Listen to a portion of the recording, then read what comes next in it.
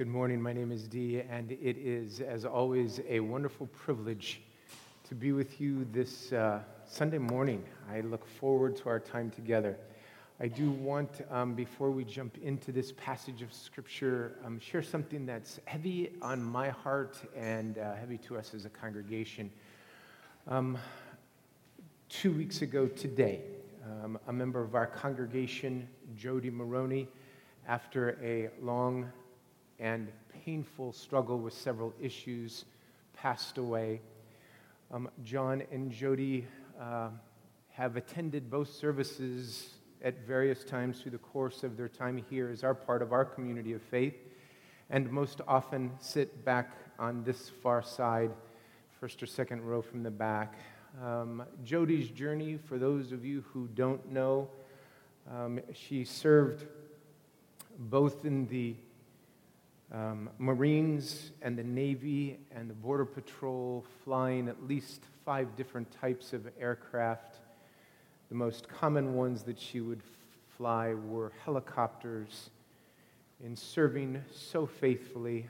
But what I know Jody for is her incredible kindness and compassion, amazing generosity, and a heart for others that she longed to do more if only some of the pain that she experienced would relent to do more of it. She would do such things as probably our most consistent volunteer for refugee tutoring for children over in City Heights.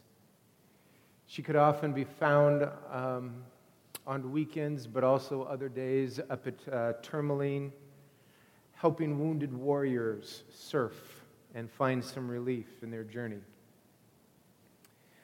I was aware of the many times she would spend at Children's Hospital, sitting with children who were struggling with deep ailments and struggles.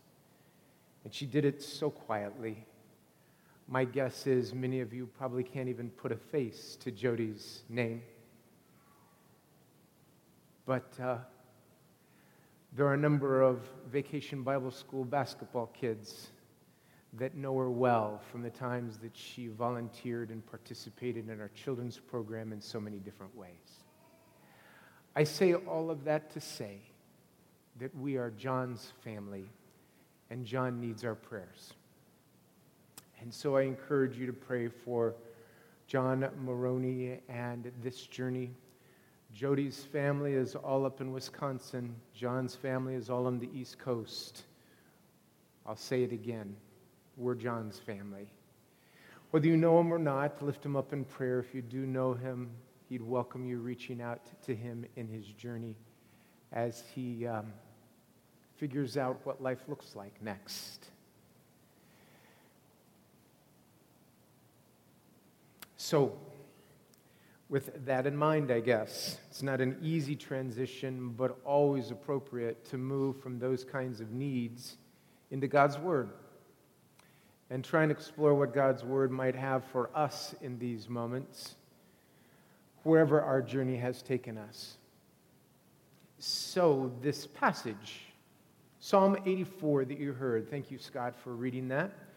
We heard the first, I believe, 7 verses in this reading. We heard the 8 through 12 verses in our call to worship that Ashley read for us. And so you've heard the entire psalm this morning.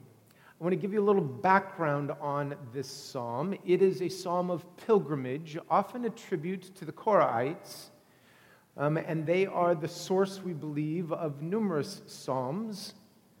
But this is a psalm that very specifically was written for the purpose of those who were traveling to Jerusalem, to the sacred temple set on the hilltop, the place that was not the only place that the chosen people believed God was, but believed that it was sacred space, place that was set aside for God's Spirit to dwell, and continues this day to be one of the most sacred sites in all of the world.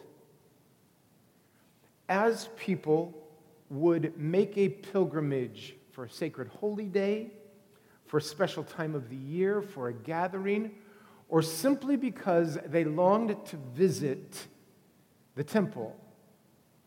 There were songs that were typical of their travels, and so they would sing together. And this psalm is a psalm of pilgrimage, as evidenced by verses 6, 7, 8, and what follows. It speaks about dwelling in God's house, but it speaks about the people who dwell there, whose hearts are set on pilgrimage. You see, it's not just the destination that's sacred. It's the journey to the destination that is sacred as well. And this profound truth that the way in which we walk toward those sacred spaces holds a sacred nature to it just as much as the destination does.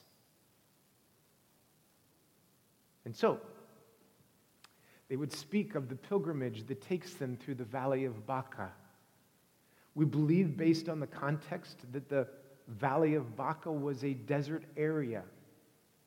And as the pilgrims would walk through the desert areas, they would produce springs of water in desert places. They would experience showers of God's blessing like the rains of autumn. They would move from strength to strength until at one point in time they finally appeared to God in Zion. It is the destination of Zion as well as the pilgrimage towards Zion that is honored in this beautiful psalm.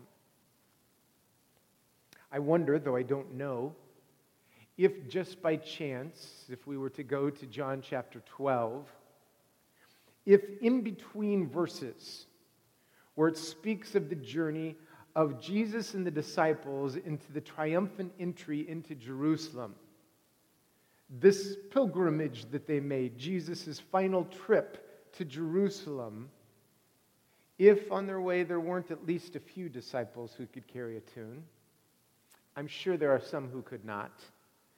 But I'm guessing there were a few who would sing songs from their faith.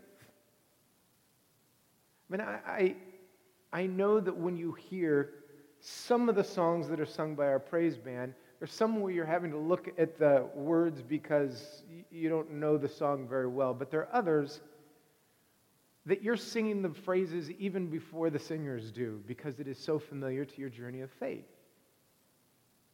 It is something that reminds you of sacred moments, of sacred places, of something that has to do with your spiritual journey and your upbringing. Now, I know that's not true for everyone, but if you can imagine the tradition of taking the sacred journey to Jerusalem, certainly many of the disciples, if not all of them, at some point in their journey had made that trip. From far north of Jerusalem, sometime in that transition from boyhood to adulthood, tagging along with a father or someone else in the community who invited them to come along to make that sacred journey. And when you make a sacred pilgrimage, something takes place. All of the work that it takes to live your daily life, all of the things that are required to survive, to pay for life's expenses, to take care of family relationships. When you go on a pilgrimage, it brings a halt to those things and reestablishes priorities. It acknowledges the lordship of something greater than whatever it is that has garnered my attention for the last 6 months, a year, 5 years.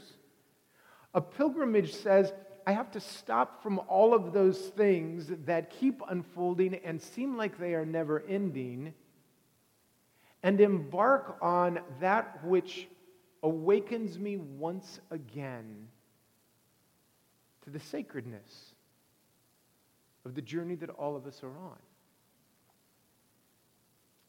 It reestablishes an agenda. it allows us to wrestle with what it is that drives us. This sacred pilgrimage acknowledges the holiness of God's house, but also reminds us that in between those times where we are gathered together in sacred spaces, all of our life becomes a sacred journey of faith. The psalmist says, "Better is one day in your courts than 1,000 elsewhere." I'd rather be a doorkeeper in the house of the Lord than to be the guest of honor in any other place that celebrates anything other than God. I love Eugene Peterson's paraphrase where he says, "I'd rather spend one day in the beautiful worship places where God is than 1,000 days on the best Greek beaches." He also says, "I'd rather be scrubbing floors at church than to be the guest of honor in some place that just does not acknowledge God." So the question comes, what pilgrimage are we on? What's your destination? Where are you headed? And it's a fair question because our journey is taking us somewhere. So it seems fair to ask, where are you going? The psalm reminds us that there is value in remembering sacred moments, things that have become, in many ways, like an altar to us, a place where it seems like we met God. God intervened in a special way. Something changed our vision of where we were headed. My guess is that for many of you, I could just ask, could you go in your memory bank for a moment to one of those spots? Where would it be? Do you remember a time, a place, indoors, outdoors? Do you remember the trees that were nearby if you were outside? Do you remember what the room looked like when it just felt like God stepped into the moment and you felt like where you were looking just shifted and your path started going down a different direction, like a fork in the road? And whether you thought about it or not, it's almost if you set up an altar in that spot and said, this place was where I made a choice. I was invited by God to walk this pathway. And I never want to forget the sacredness of that moment. That's in part what the psalmist is saying. Oh Lord, how beautiful is your dwelling place, where you are. My soul, it yearns for you. Sometimes I feel like I'm going to faint because of how much I long to be in your courts. My heart, my flesh, it cries out for you, the living one, the one who gives me life. I watch your creation.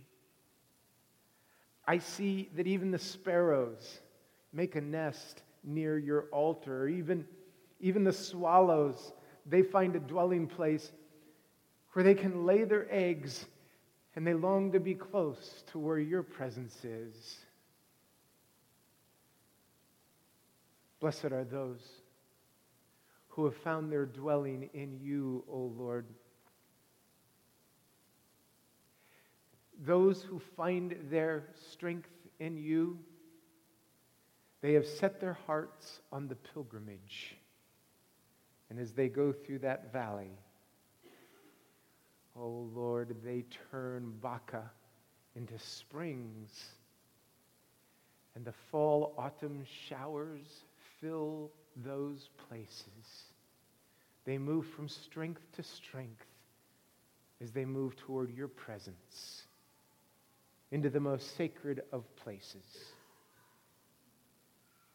This period of time, for those of you who have been around, you know we're on a series that speaks about different ways in which the Christian ancient traditions speak into our journey of faith. We have spent some time talking about the ways in which certain tradition speaks to our one-on-one relationship with God. We started off the series talking about the contemplative tradition. And I know these boxes aren't perfectly defined. There are far more overlaps than I'm talking about in these few weeks. But that contemplative tradition leads us into times of reflection and quiet and silence and prayer, spiritual disciplines that lead us deeper into this walk with our Creator. Last week, Jim Bond spoke about the holiness tradition, the ways in which God's Spirit helps us to be as God stamped God's image on us and as God created us to be, so that our heart and our head are united, that the way we live out our faith might reflect the sacredness of God's Spirit dwelling in us. This week, we're talking about the charismatic way, which has a beautiful, powerful emphasis on the work of the Holy Spirit in us, among us. To pay attention to how God works, it is, for those who are followers of Christ, true that if we see what followers of Christ do and teased out or picked away those things that were done by just human talents, we would find that there is something left over that can't be attributed to human talents, that can only be attributed to God. If we are not doing anything that can't simply be attributed to human talents, I would ask the question, have we trusted God for what God is promising to us? Because if we do trust ourselves to God, then we will inevitably be called into places that stretch us beyond our own ability, beyond our own resources, beyond our own personal human strength. But the beauty is that what God calls us to do, God fills and empowers us to accomplish. It is this wonderful promise.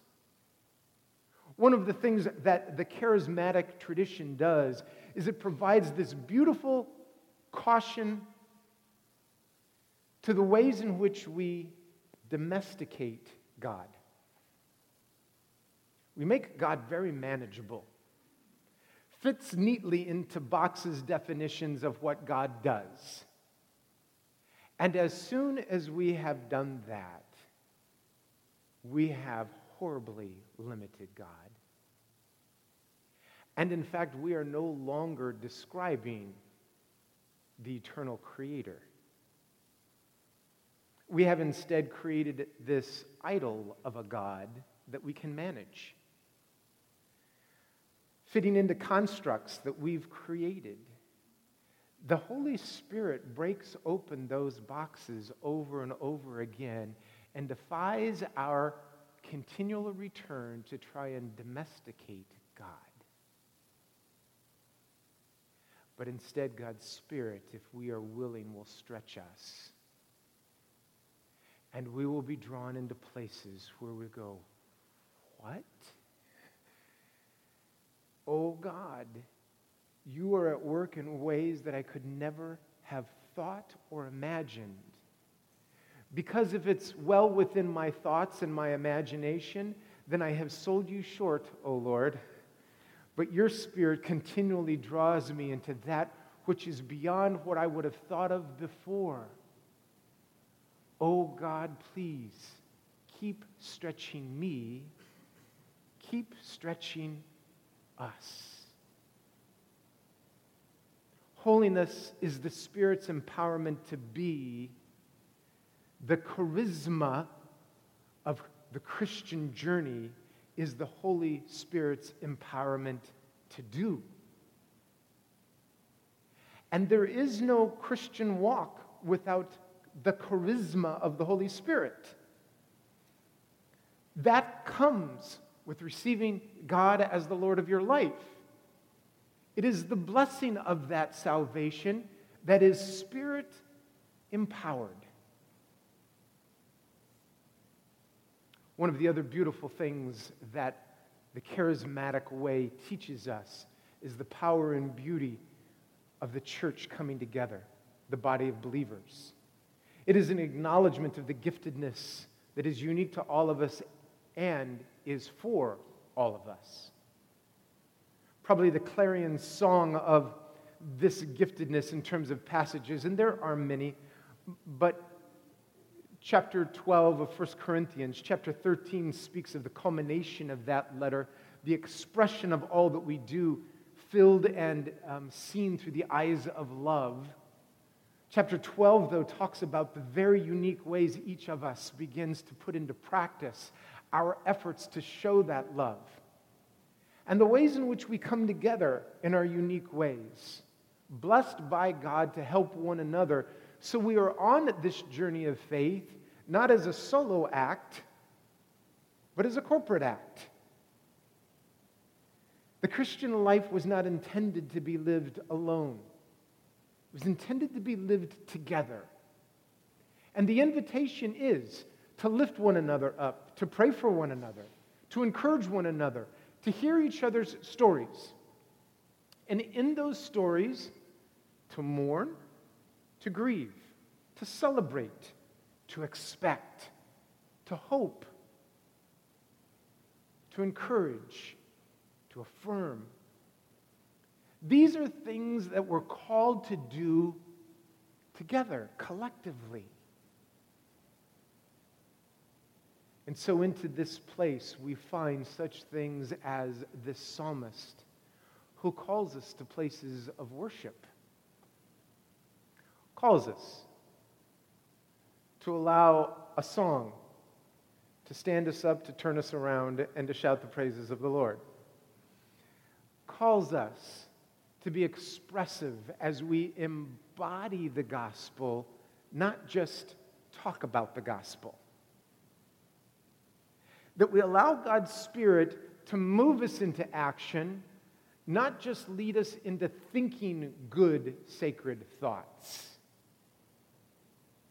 Allowing us to orchestrate a dance of faith that moves us into places we thought were impossible, giving us courage to consider things that push us out of our comfort zone, that help us to be individually and collectively more than we could ever be on our own. It is a call for the Holy Spirit to work in our lives.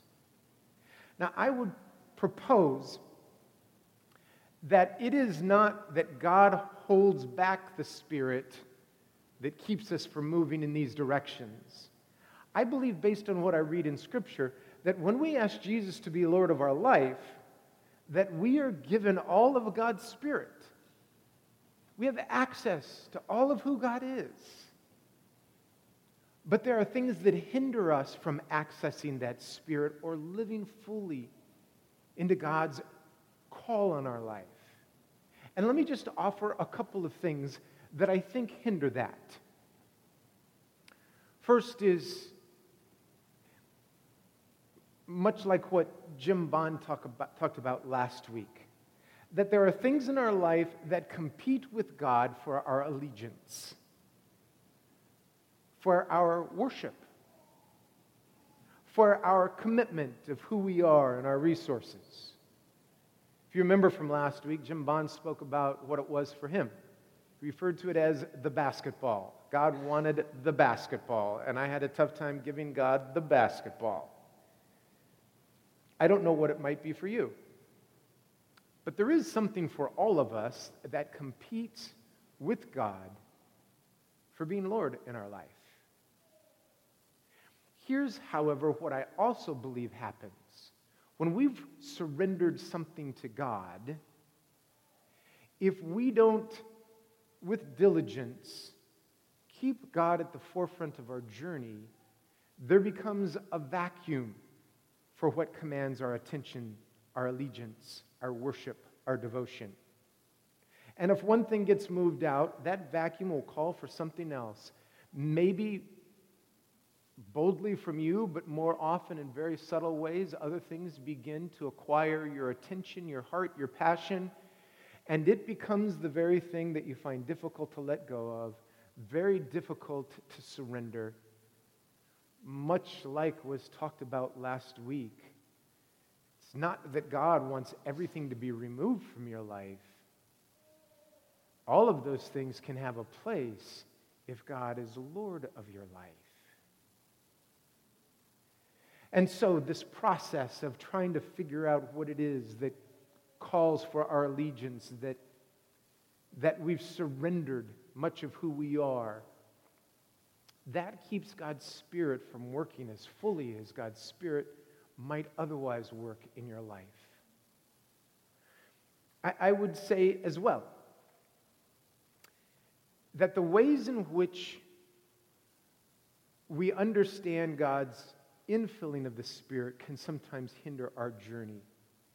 And here's what I mean. Very often, particularly in our faith tradition, we talk about the infilling of the Holy Spirit being something that happens subsequent to salvation. Let me tell you why that tends to be the way we talk about these things.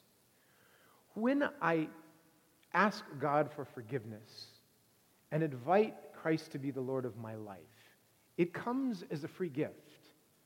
I haven't earned it.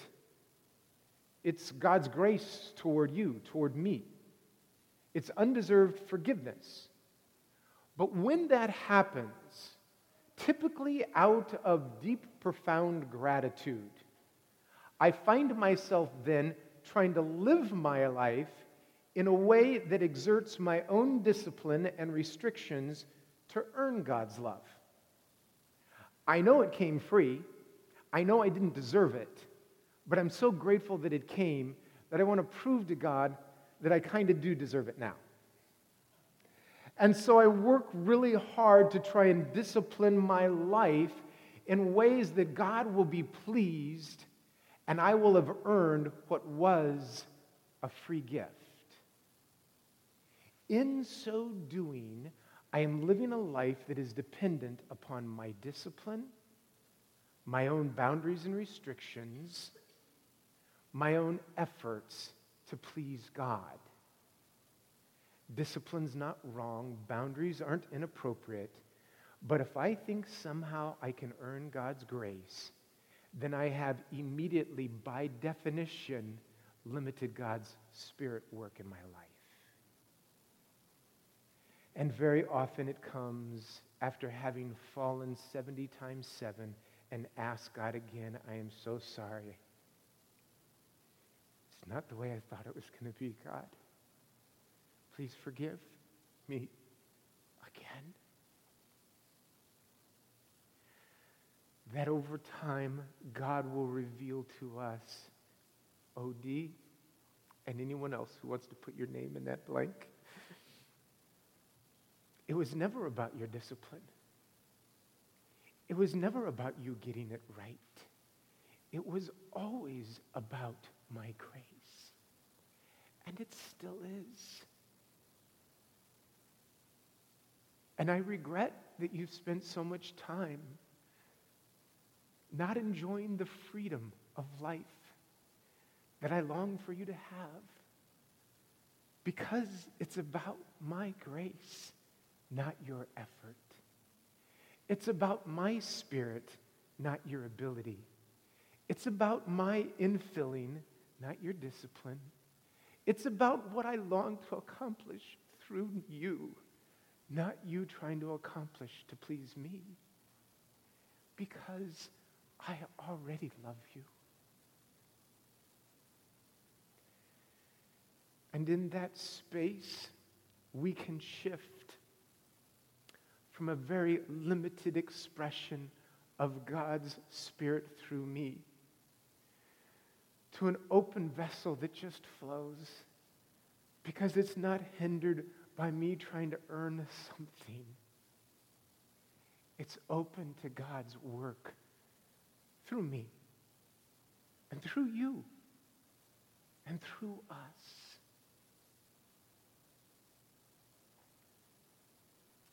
So this morning,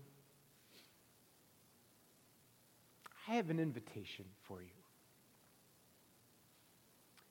It is an invitation to live into one of the other attributes that seems to arise out of the charismatic way. It is a belief not only that we are all gifted, not only a powerful belief in the work of the Holy Spirit, but it is a commitment to the priesthood of all believers. That you have been called by God to be part of the priesthood. Prayer is not reserved for your pastoral staff to pray a prayer of blessing over you.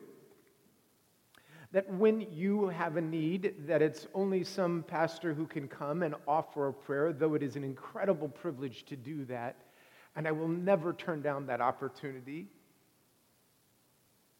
But it is a belief that all of us are called to pray for one another, to visit one another, to encourage one another, to speak truth or blessing over one another. That is our call as part of the priesthood of believers. So in a few moments, I'm going to make an invitation in several different ways. I have no doubt that this morning there are some who are struggling with physical ailments, emotional, spiritual struggles, and this morning you could use prayer. Thank you for being here and using these moments as a safe place to reflect on your own journey. I would like for us to pray for you this morning. There are some here this morning who long to be freshly filled with God's Spirit. A filling that up to this point in time has felt like it's just only gone to a certain place. And this morning you would say, "Oh Lord, whatever it is that I have done that hinders your Spirit to have free reign in my life, the ways in which I have domesticated you, Lord, would you please fill me fresh? Be my Lord. Do whatever it takes to bring me to that place." That may be where you are this morning. I'm going to as well acknowledge those who don't even have the strength to pray for whatever reason. Doesn't feel like it's so much a healing. Don't even know if it's infilling of the Spirit. It's just I have no strength. The next step, just whatever it is, feels almost too much. I want to pray for you. In a moment, I'm going to invite those who might fit into that category or any other category. Our altars are always open. But if making a pilgrimage to an altar is part of what it means to you to visit a sacred space this morning, it may not have been in your life's journey this particular altar, but there's been a place in another church or at another time, and simply making that movement would rekindle inside of you what it means to dwell in the house of the Lord, to be blessed in God's presence. I invite you to do that. If for you this morning, it's just some type of physical movement like standing up, I just want to stand where I'm at to acknowledge, oh God, I need you. I need prayer. I need your touch. After that, I'm not going to ask you to do anything else because I'm going to ask everyone else to be part of the priesthood of believers and just pray. Your prayers on behalf of those who stand or move forward.